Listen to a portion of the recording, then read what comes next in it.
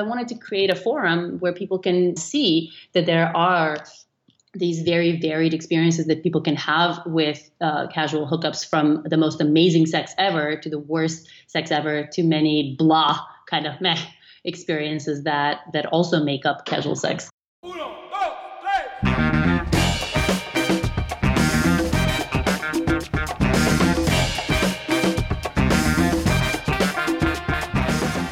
Hello and welcome, fellow human.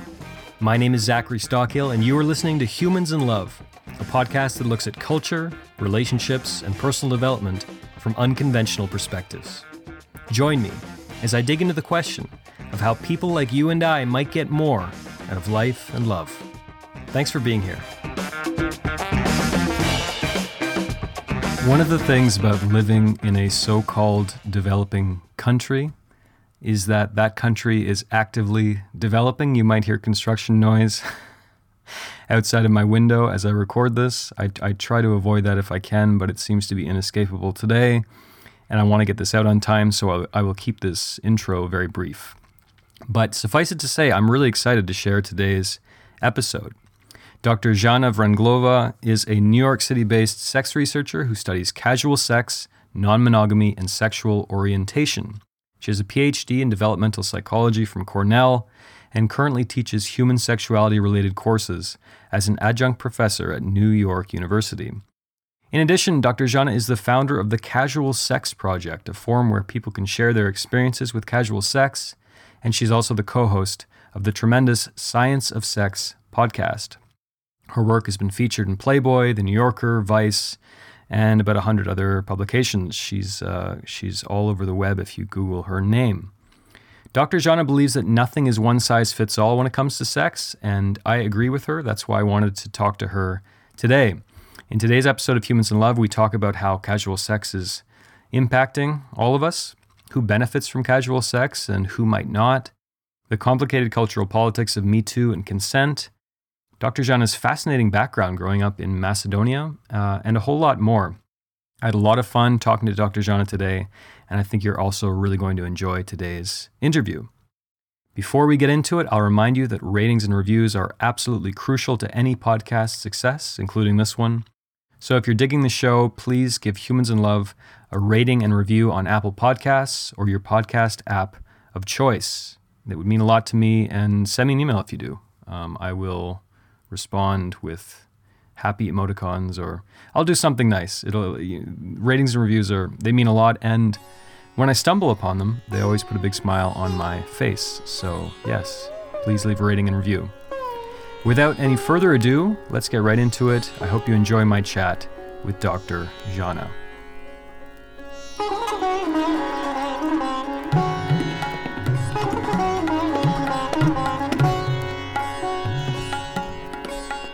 So Dr. Jana, welcome to Humans in Love. Thank you for having me. And first off, I am pronouncing that correct, right? Jana.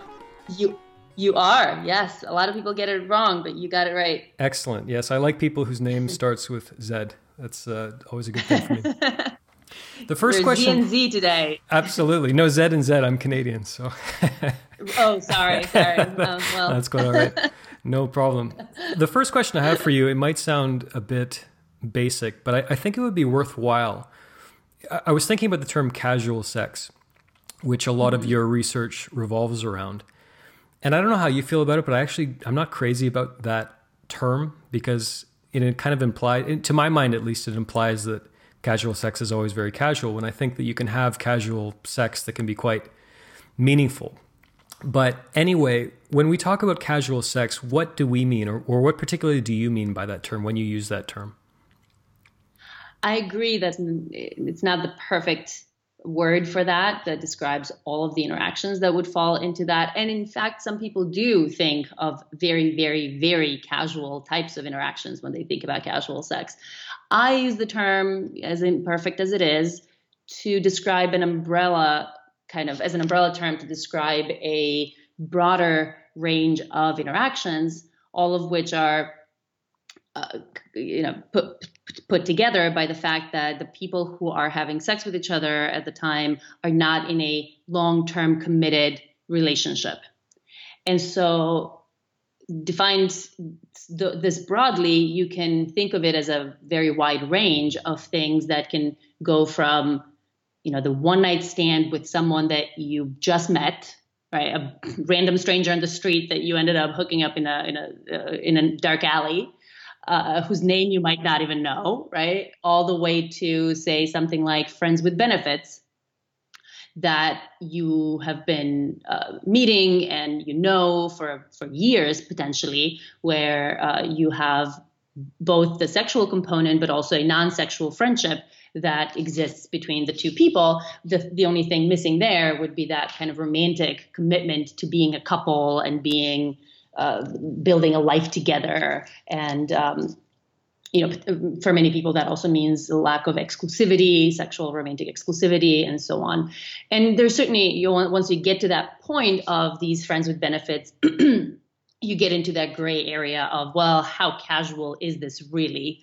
And I agree that a lot of these interactions may not be very casual, in the sense that you might have a certain amount of emotional connection to that person. You might feel a fair amount of passion and intimacy with that person. You may feel some level of commitment to continuing a friendship with that person, or a continued casual, non-romantic kind of a relationship. So there's a lot that can go in there, and the different types of casual sex and the different levels of these components of intimacy, passion, emotional connection, and commitment. All of those, you can think of them as existing on a continuum, and depending on how much of each of these components is present in any one of these relationships, they can feel very different. They can have different consequences. They can be differently satisfying to different people, and so on. Right. I really... Sorry, that was a very long answer. No, not at all. No, not at all. This is a long form podcast, and we like long answers. I have about 1 million questions for you, and I want to dig into your research as we go. But before we do, I think I mentioned to you, I heard you on Chris Ryan's podcast, and you talked a little bit about this, but I'd like to know more. Where did your interest in studying sex, and in particular casual sex, come from? I've always been interested in sexuality, and it's partly because I was always sexually precocious and outside the norm in many ways in my desires and behaviors as I was growing up. And I was growing up in Macedonia, which is a small country in the Eastern European kind of part of the world. And it was always, sexuality always seemed to be something that everybody wanted and desired and obviously engaged in to some extent, yet there was so much taboo around it, so much suppression, and so that ambivalence that we all feel about sexuality was absolutely fascinating to me. So I wanted to spend my life kind of studying that and engaging with that intellectually, in trying to understand how people navigate this world of sex, especially when their desires and interests, sexual interests and desires, fall outside the norm of what is considered acceptable in their societies. And casual sex is one of the things that I study, as well as consensual non-monogamy, open relationships, and also non-heterosexuality, which in some ways were all parts of sexual interests and desires that I had and had experiences with. And also I experienced a lot of people around me struggling in some way, shape, or form with those kinds of desires and how to incorporate them in a healthy way in their lives. So that's how that happened. Could you paint the picture a little more? I mean, I'm really curious about what it would be like to grow up in that society back in what I would imagine the 90s or something. I mean, was there, did you feel shame around either your sexuality or even just the topic in general growing up? So it was an interesting contrast in some ways to what most people in the US and maybe Canada to some extent would be familiar with, because it was, a lot of the shame around sexuality that people feel in these parts of the world in Northern America comes from religion, right? Well, Macedonia was an atheist country, or Yugoslavia. The entire Macedonia used to be part of this larger country of Yugoslavia. It was one of the republics in Yugoslavia. And Yugoslavia, as many of the other socialist countries, was fully atheist. And so there was no religion at all to have that shame around any sexuality. But there was still, it was a relatively patriarchal culture with double sexual standards, where women obviously were not expected to have nearly as much sexual experience or interest as men were, where homosexuality or any kind of deviation from complete heterosexuality was not accepted and was very much looked down upon. It was still at the time illegal, where there was certainly no discussion of anything other than fully monogamous heterosexual relationships. And so it was less shame, and it was more just complete ignorance and I don't know, feeling like if you have these interests or desires, you're just weird. You're weird. Like nobody has them. What do you mean you have them? And I don't know. So maybe that's how I experienced it. Maybe other people would have felt a lot more shame. I also tend to be a very thick-skinned person for some reason. I think probably biologically I ended up being that way. So I don't feel it very, very kind of, it doesn't affect me as much as it might affect other people. I certainly felt that, people would judge. But I felt it was more of that, like, oh, you're just so weird. Or if you had those things or desires, you'd be weird. Did you find like-minded people in Macedonia when you were growing up? Like, did you manage to connect with some people who were on a similar wavelength?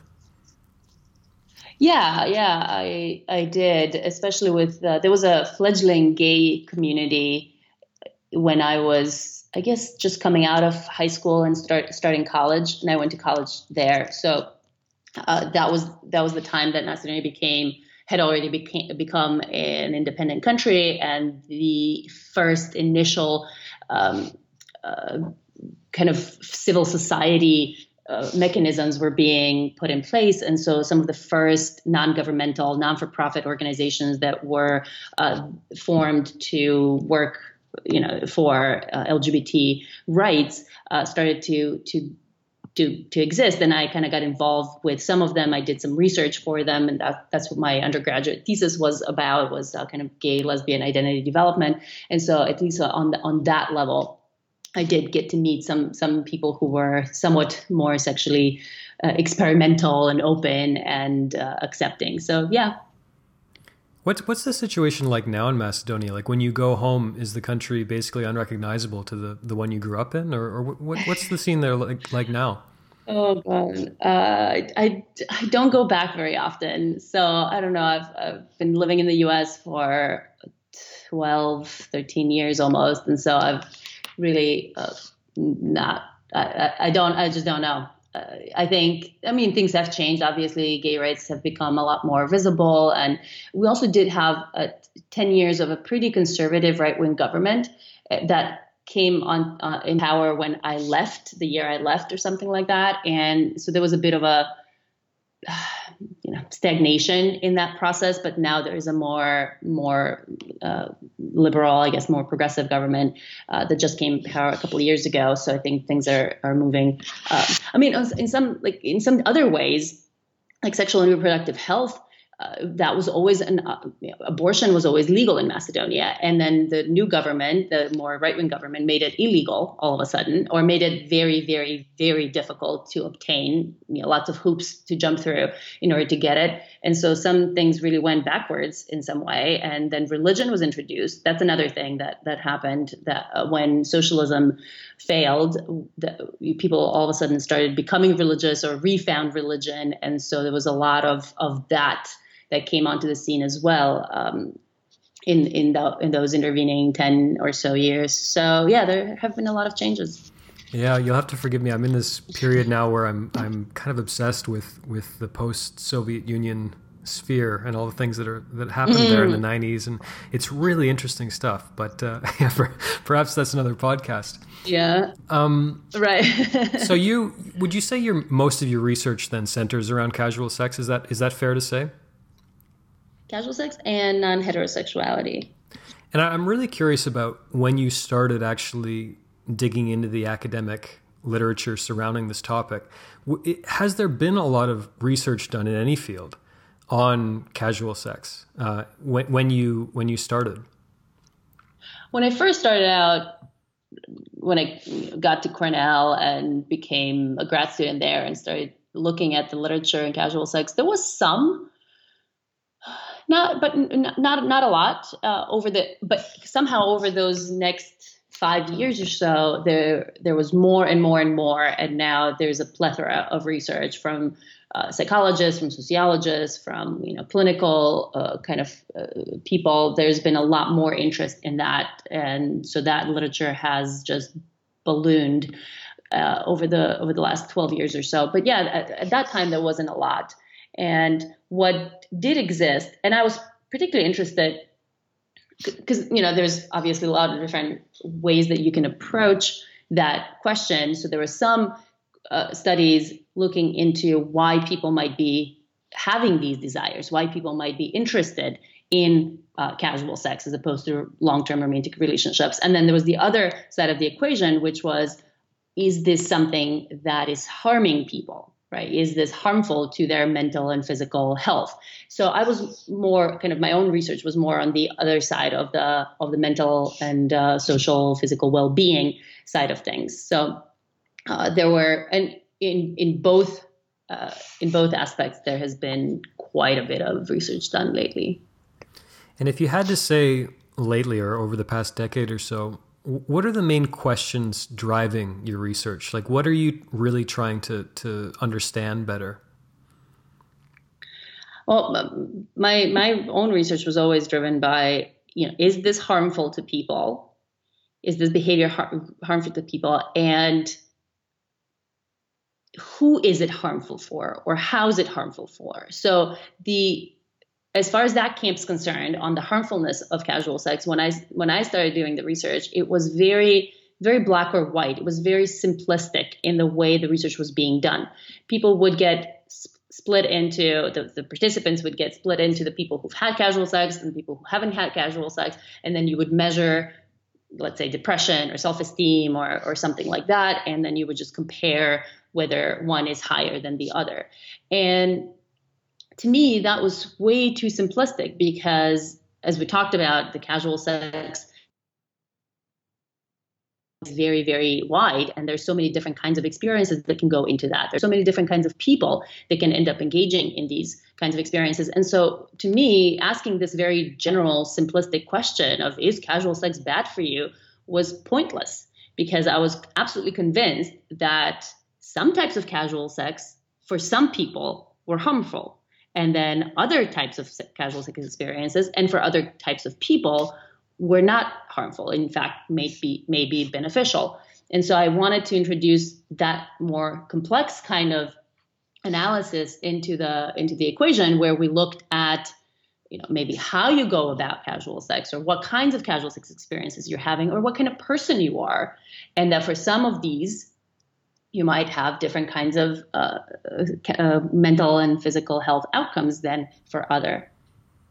Yeah, and I think that's the main reason I appreciate what you're doing, because I see a lot of binary thinking in discussions like this, and a lot of people who are partisans on one side or the other, and without realizing the complexity of the human condition and diversity of human beings. I kind of compare it to diets, actually. Like, for example, I tend to function because of my genetic whatever profile. I tend to function really well on a low carb diet. Other people may not, but I don't think that everyone should necessarily do what I'm doing, and I kind of feel like people who are either, staunch advocates for monogamy are trying to tell everyone that monogamy is best for everyone. And on the other side, people saying the same thing. It just seems to me absurd. And that's probably the main reason I wanted to talk to you today, because I think this is important, Yeah. I agree. I mean, especially when it comes to sex, and diet is another good example. Nothing sexual is for everybody. We're different people, have different needs, can have different abilities to deal with the different things, and you're gonna, casual sex can have benefits, it also has its risks. And depending on your personality, your interests, your environment, your past experiences, how thick your skin is, how good you are at getting the pleasure that you want out of these casual situations, and how much you're driven by novelty.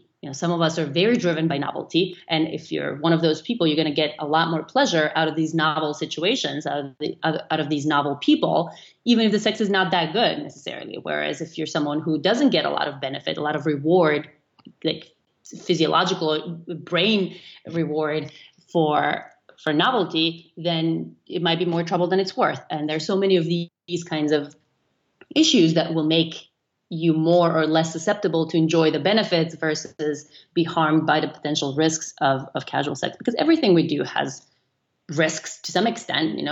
Rock climbing has risks, yet a lot of people do them. A lot of people go rock climbing and deal with the risks. And for other people, it's like, nah, it's just not worth it. It's not exciting enough for me, or it's too exciting, too scary for me to even contemplate it. And so I think of casual sex just like that. It's a somewhat higher risk activity. Like chances of getting hurt while rock climbing are zero if you never go climbing. Right. Chances are higher if you go climbing at your local climbing gym. And then chances are much higher than that if you go climbing in the wild, right, in the mountains, and you go on alpine kind of mountaineering trips. And so it's kind of the same. Sex has no risks whatsoever if you never do it.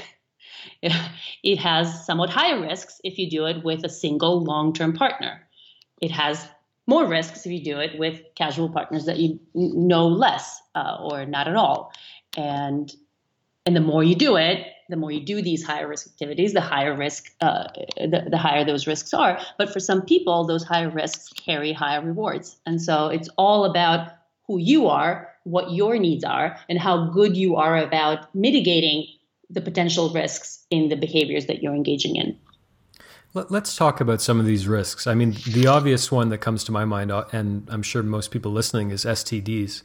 But aside from that, sure. I mean, what are the risks of casual sex as you see them? Like, what are the first things that come to mind?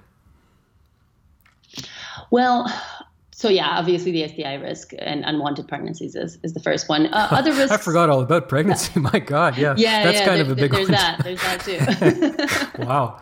I mean, depending on the kind of sex you're having and the kinds of genders that you're having sex with, but yes, that can often factor in. Then you have things like, you already mentioned the slut shaming that can come with it, the social ostracism, excuse me, that can come with it. One of the things that a lot of people complain about or worry about is lack of pleasure, that when you're engaging with people who you don't know very well, they don't know you very well, you don't necessarily have a lot of time to find, what it is that you might like and the other person might like, that they're just not physically, sexually, they're not pleasurable. Then you have people being disrespectful to one another, either during or after the experience, because very often the way we conceptualize casual sex is that the people you're having casual sex with, they're not as worthy of respect as, say, someone that you might be interested in a romantic relationship with. And so that can bleed into how you treat those people as not as well as you might treat other people. Then you have issues around catching feelings when you don't want to be catching feelings for a particular person. I mean, catching feelings can obviously be amazing when it's reciprocated and you want that to be happening, but then sometimes it can happen even when you don't want it. What are some other risks? I think those are the main ones. I'm sure I can think of more. Yeah. No, I think that probably covers most of them. And speaking as personally or not as you like, you can speak more broadly. Like, what are some of the benefits as you see them? So the benefits are things like fun, right? Fun. It's important. It's important. if this is something that is fun to you, as we said already, it might not at all feel fun to you, but there are people for whom it's exciting. The whole adventurous piece of it, that you don't know who you're going to get with, so the sex might be amazing. I mean, chances are it could be terrible as well, but it could be amazing, And so that aspect of it, a lot of the time casual sex happens in these kind of unexpected ways, under unexpected circumstances. And so it makes for good stories. It makes for really kind of exciting, unexpected experiences that some of us who are high on that trait of sensation seeking and novelty seeking value quite a bit and get a lot of reward out of. Then you could get pretty good sex. You could get experiences that you might not be able to get otherwise. When you have sex with one person over a very long period of time, the sex might be good, but it might also be limited in the types of activities that you might be engaging in because of that person's specific set of interests, desires, abilities, body parts, and all that. And so you can get a lot more diversity in your sexual experiences in terms of skills and activities that you get to engage in. For some people, it can also be easier to try something that's more risque in a casual context because the stakes are lower. If that person says, if you're like, I want you to pee on me, and that person's like, ooh, gross, it's no big deal. You might never see that person again. Whereas if you say that to your long-term boyfriend, girlfriend, and they say, ew, gross, and that carries a lot higher stakes. They might end up breaking up with you because of that. And your whole life might change because you expressed this one non-traditional desire.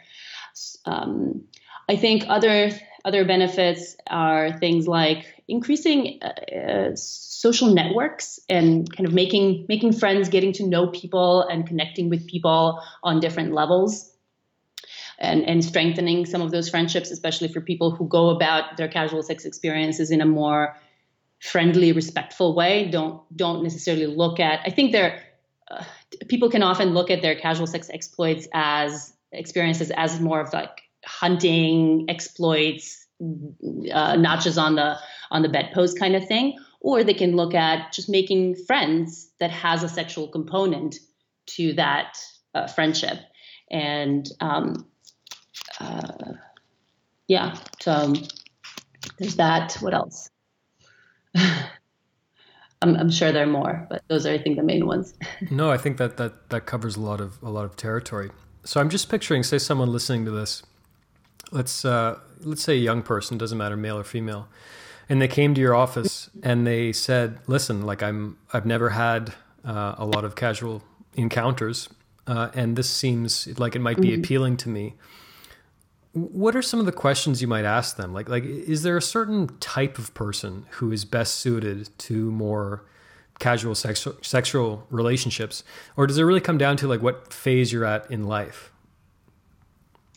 It's a mix. It's absolutely a mix of both these more stable, I guess, if you want to look at it, stable personality traits, which may have a significant biological component, and then also where you're at in life in terms of stages, where you are growing up and what your community is. So I would ask a series of questions, and I do this. In fact, if people would like to figure out where they stand on their casual sex, I don't know, susceptibility or to enjoy versus get harmed by it, I do these private kind of educational sessions and coaching sessions. And there's a set of questions that I would go through. The first would be, is this something that sounds exciting to you, right? Is having sex with someone that you might never see again, who you don't know very well or at all, and who might not, you might never see again after that. Is that exciting? I think that's the key, right?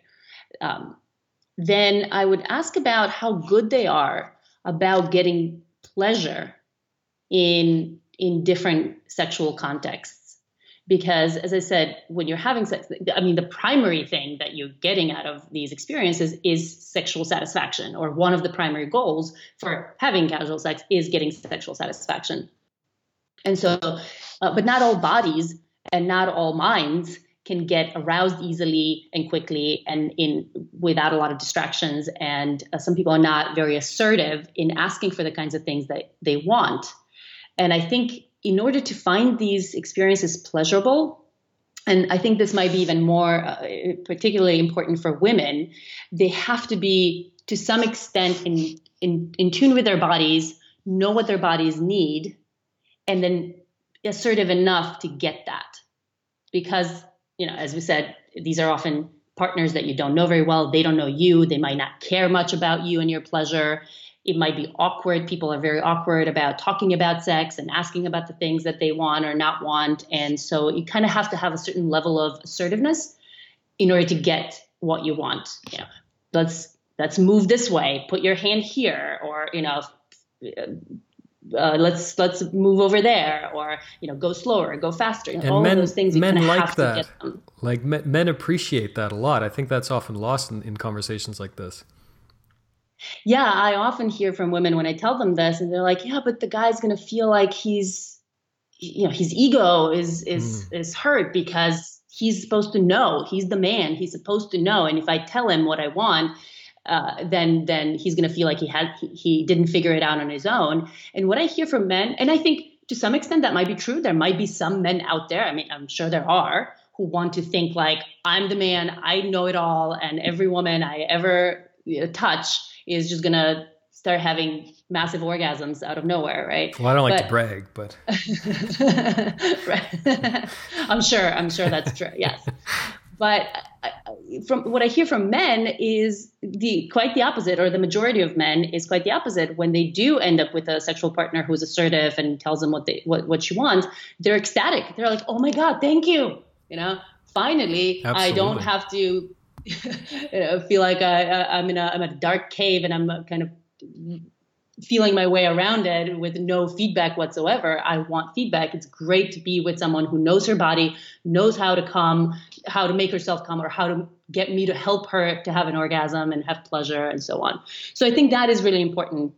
Is this something that you are your body, and also some bodies just take longer to get going. And if you only have a 10-minute thing in a bathroom at the club, it might not be as satisfying for you if you're someone who needs 30 minutes of foreplay, And so there are both these kind of physiological differences between us, and then also these assertiveness kind of psychological differences between us that I would ask people to really think about. I would then also ask about emotions and how easily they get attached to people. That might not be the best idea to get attached to. Some of us, again, for different reasons, some of it biological, we tend to get infatuated with partners, especially if the sex was good and kind of intimate and all that, and so whereas other people take a lot longer for that infatuation to kick in. And so that might not be a deal breaker for having casual sex, but if you're someone who gets infatuated quite easily, then you might have to put in some additional kinds of stopping mechanisms, or how to prevent that from happening. How often you see the person, or how much how intimate you allow that experience to be, and how much time you spend with them, and so on. Then I would probably ask about their social environment and whether they'll be how ostracized or judged or bullied they might end up being by other people in their environment if they engage in this, and especially if they engage in this on a somewhat regular basis, and then how thick their skin is. The same kind of person, one person might experience a certain level of bullying or social slut shaming and social ostracism for this behavior and be able to completely brush it off. And another person, that same amount of bullying might get them to commit suicide. So how thick your skin is also quite important in this. There are a couple of other things, I guess, but these are the main things that I would ask. Well, no, that's great. And I think that's a really, that's a pretty exhaustive answer. And again, I appreciate you doing this, because maybe your perception is different. I haven't been, full-time based in the West for a little while. But it seems to me in many ways, I'm 30. So I guess that qualifies me as a millennial, unfortunately. Yep.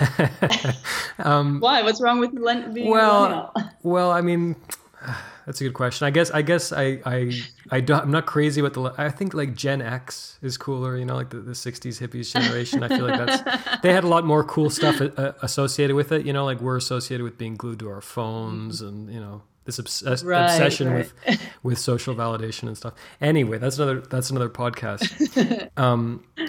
But I think what you're doing is so important, because I see a society that venerates all kinds of casual sex without having these nuanced discussions like you and I are having, saying that it can absolutely be great for some of us, and for others it's probably not a good idea, or at least not in this particular moment in your life. And that's I just want to emphasize, I think it's important work that you're doing.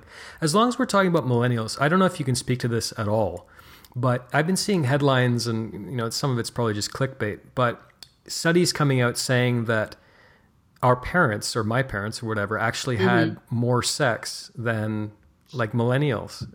Can you speak to that at all? I mean, you work at a university. What do you have any idea about that? Yeah, so this has been a big paradox, and it's not just clickbait.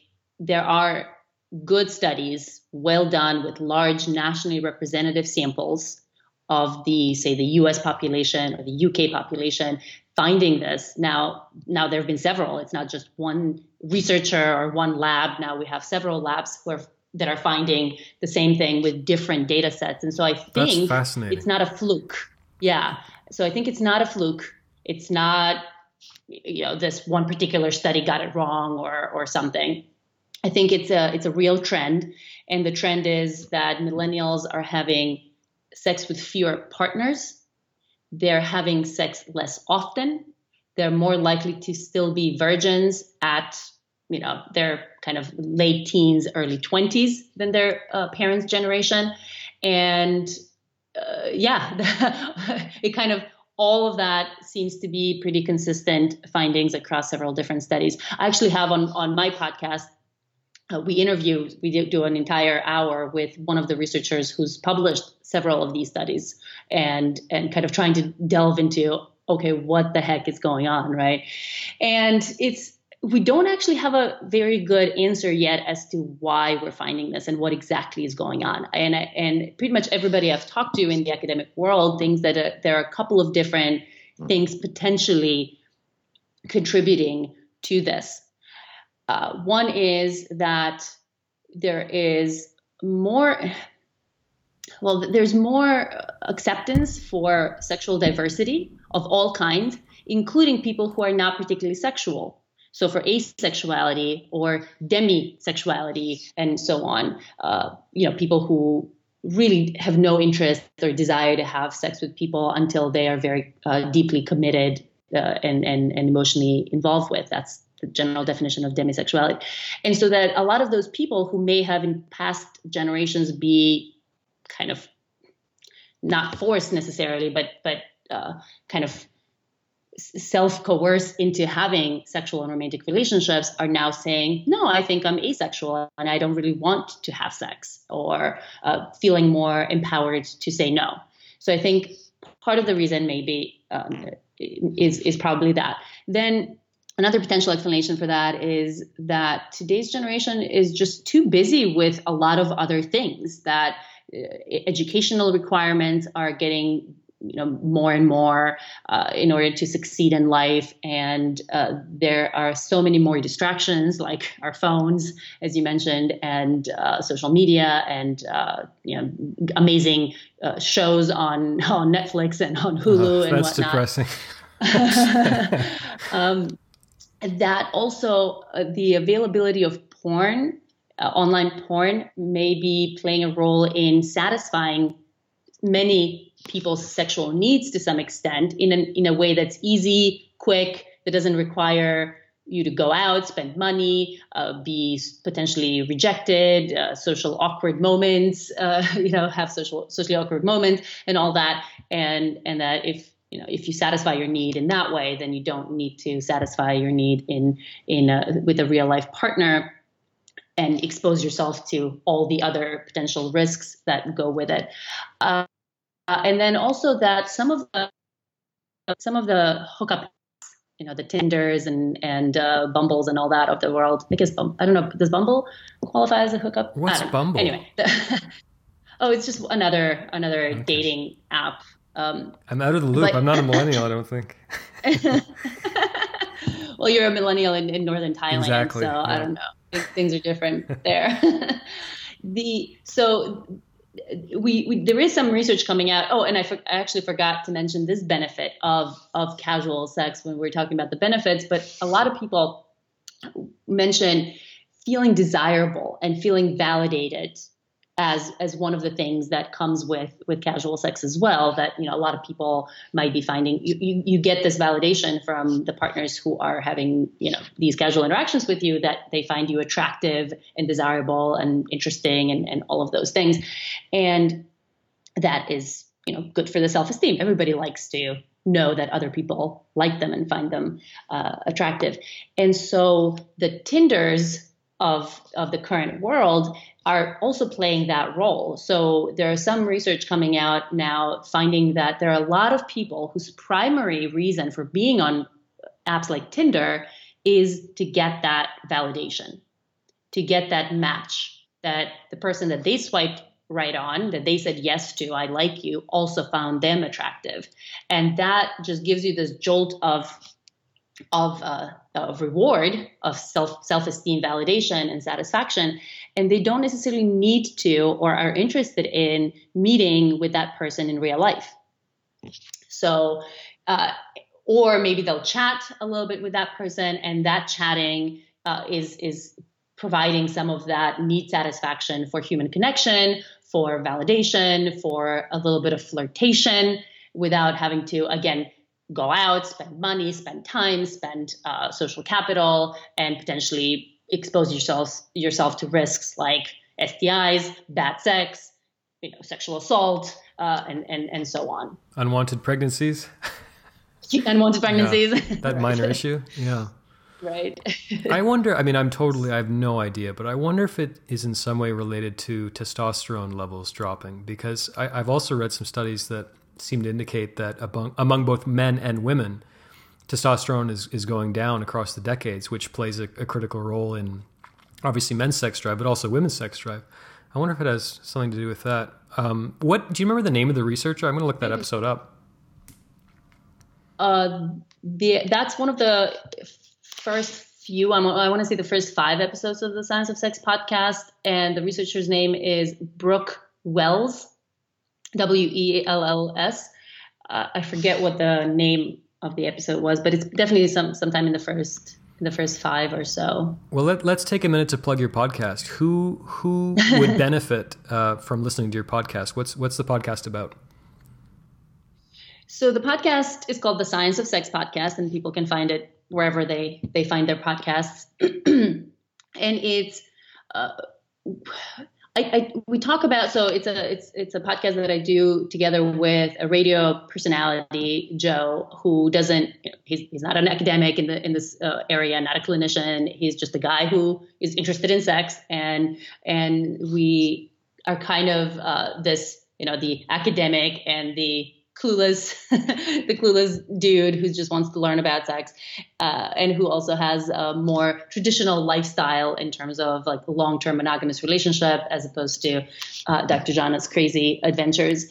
But we don't talk about our personal stuff as much. It is really about the science of sex. So our main thing is interviewing researchers who do the research, who publish the science, and each time we talk about either a particular study that they've published recently or a broader topic that they've researched more heavily, and that's kind of what we talk about. So it's for people who want to engage a little bit more with the science. It's not there are many podcasts out there about sex that are more poppy, that are more kind of conversational around some of these issues, more practical. This is more about delving into the science and understanding some of the nuances of what the different issues are. But I think a lot of people who are interested in that will find it interesting. And it's a long form podcast as well. It's about an hour long,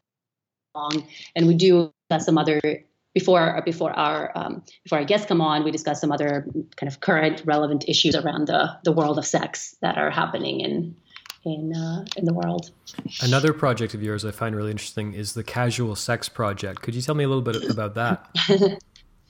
Yes, the Casual Sex Project, which is basically a website where people can post their true stories of hookups.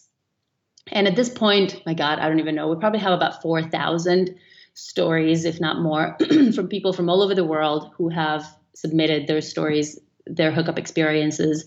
And it's basically a repository of different hookup experiences. And I started that about 4 years ago when I came out of academia. I finished my PhD, which my thesis was on casual sex. And so that was a lot on my mind, was thinking about some of the ways that we talk about casual sex in our world, both in academia and outside of academia, and how little nuance there is about this topic, that it was always very black or white. It's either it's the worst thing ever, or, oh my God, it's the best thing ever. Everybody should be doing it. And also there was almost no voices out there sharing or talking about casual sex that were not college students. A lot of the research that we had was on college students. A lot of the kind of the popular media writings about casual sex was about college hookups, it was all college hookups. And so I was thinking, look, people who are not in college are also hooking up. And, and not just in the US, people from all over the world who are not in college are hooking up at all ages. And also I know there is this complexity and variety of experiences with casual sex that people have. And so I wanted to create a forum where people can show that, people can go and see that there are these very varied experiences that people can have with casual hookups, from the most amazing sex ever to the worst sex ever, to many blah kind of meh experiences that also make casual sex or make part of what casual sex can be. And that's what it is. It's, people can go and post their own stories. People can perv on other people's stories.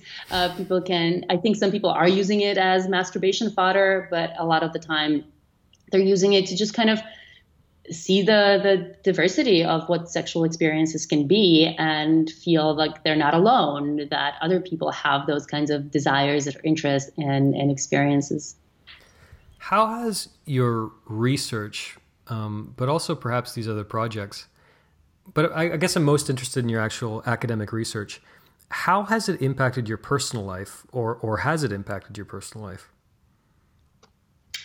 Yeah, I think there's definitely a bidirectional kind of influence going on whereby my own personal life informs my research, and then my research informs my personal life. I think in some ways I've become a lot more deliberate and aware of the kinds of things that I do, and how I act and what drives my behavior. I often will think about the implications of some of the research on, am I doing this for the right reasons? Am I, am I going about this particular, say, casual encounter or relationship in the best way possible, what I know is the best way possible from the research that I've done. So yeah, I think it's definitely made things probably better and more deliberate, and has allowed me to kind of hone in my skill set, both not so much the physical stuff, but the psychological approach that I take to these different experiences. What would you say is the main question that's driving you lately? Like, is there something you're really trying to figure out, or some impact you're really trying to have? Like, what's driving you lately? I have been. So I was actually writing a book about casual sex, about all of the stuff that we're talking about, and I kind of put it on hold. It was not getting the kind of traction with the publishing houses that I wanted it to have.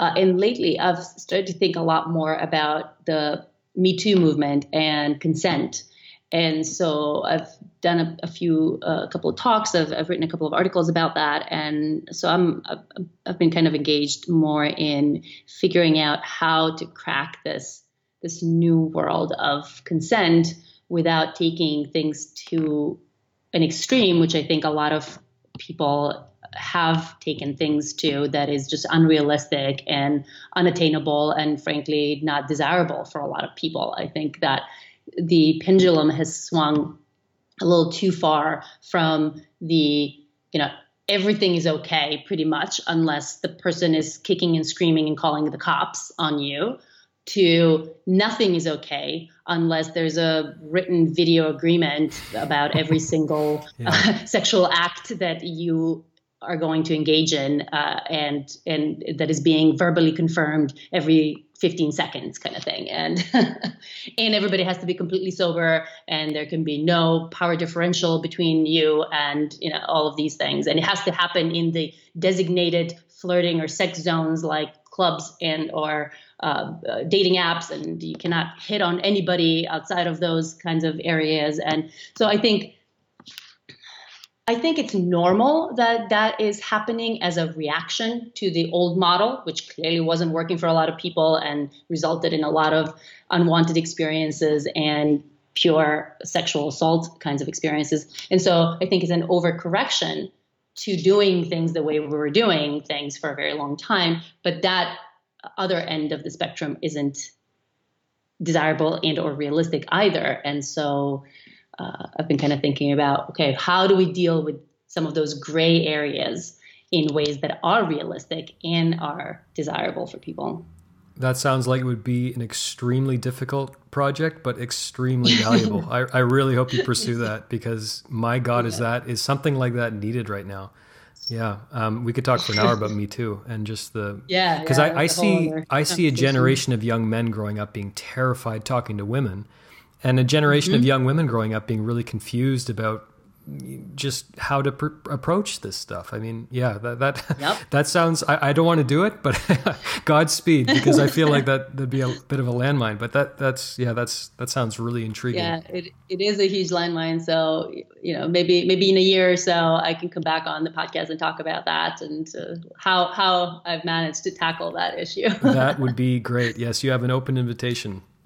So for the last couple of minutes, I'd like to try something I've never done before. So you are officially my guinea pig. Ooh. This is great. Yeah, this is totally. I love popping cherries. Great. That's great. Yeah. So I want you to finish these sentences with the first things that come to mind, and using as few words as possible. This could be totally corny, but I want to try it. Okay. Okay. First thing that comes to mind, as few words as possible. Yes. The trait that I find the most attractive in intimate partners is abs.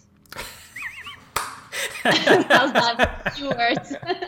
That's wonderful. I love how glib that answer was. That makes me happy.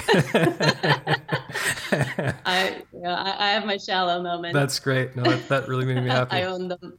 Okay, let's try another one. Above all, I would like to be remembered as. Ooh, that's a hard one. Sexual pioneer. That's great. Yeah, I like that. Sexual revolutionary sounds better, but okay, pioneer would work too. Okay. For my last one. Okay, go ahead. Love is.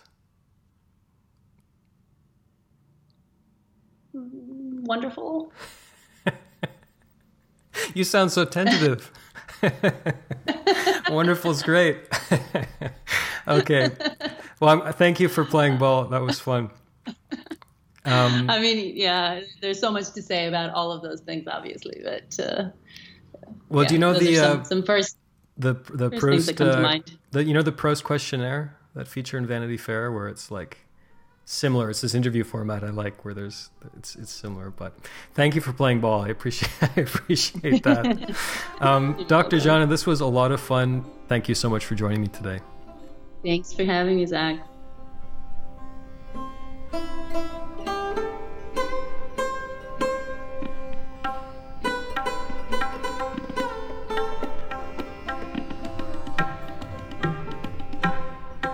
There you have it, my friends. I hope you enjoyed my conversation with Dr. Jana. I had fun, in case you can't tell. And a reminder that if you enjoyed today's chat and you'd like to learn more about Dr. Jana, you can go to humansandlove.com, where you can find show notes and links to everything we talked about today, links to Dr. Jana's Casual Sex Project, links to the Science of Sex podcast, links to all the good things we talked about in today's episode. Before I let you go, I'll ask you once more to please leave a rating and review on Apple Podcasts or your podcast app of choice. I say it every show. It might get annoying, but I mean it when I say that those ratings and reviews are really important for getting word out about the show. Before I let you go, I'll remind you that life is short, far too short, in fact, for bad sex. Talk to you very soon, my friends. I'll talk to you next Tuesday, in fact.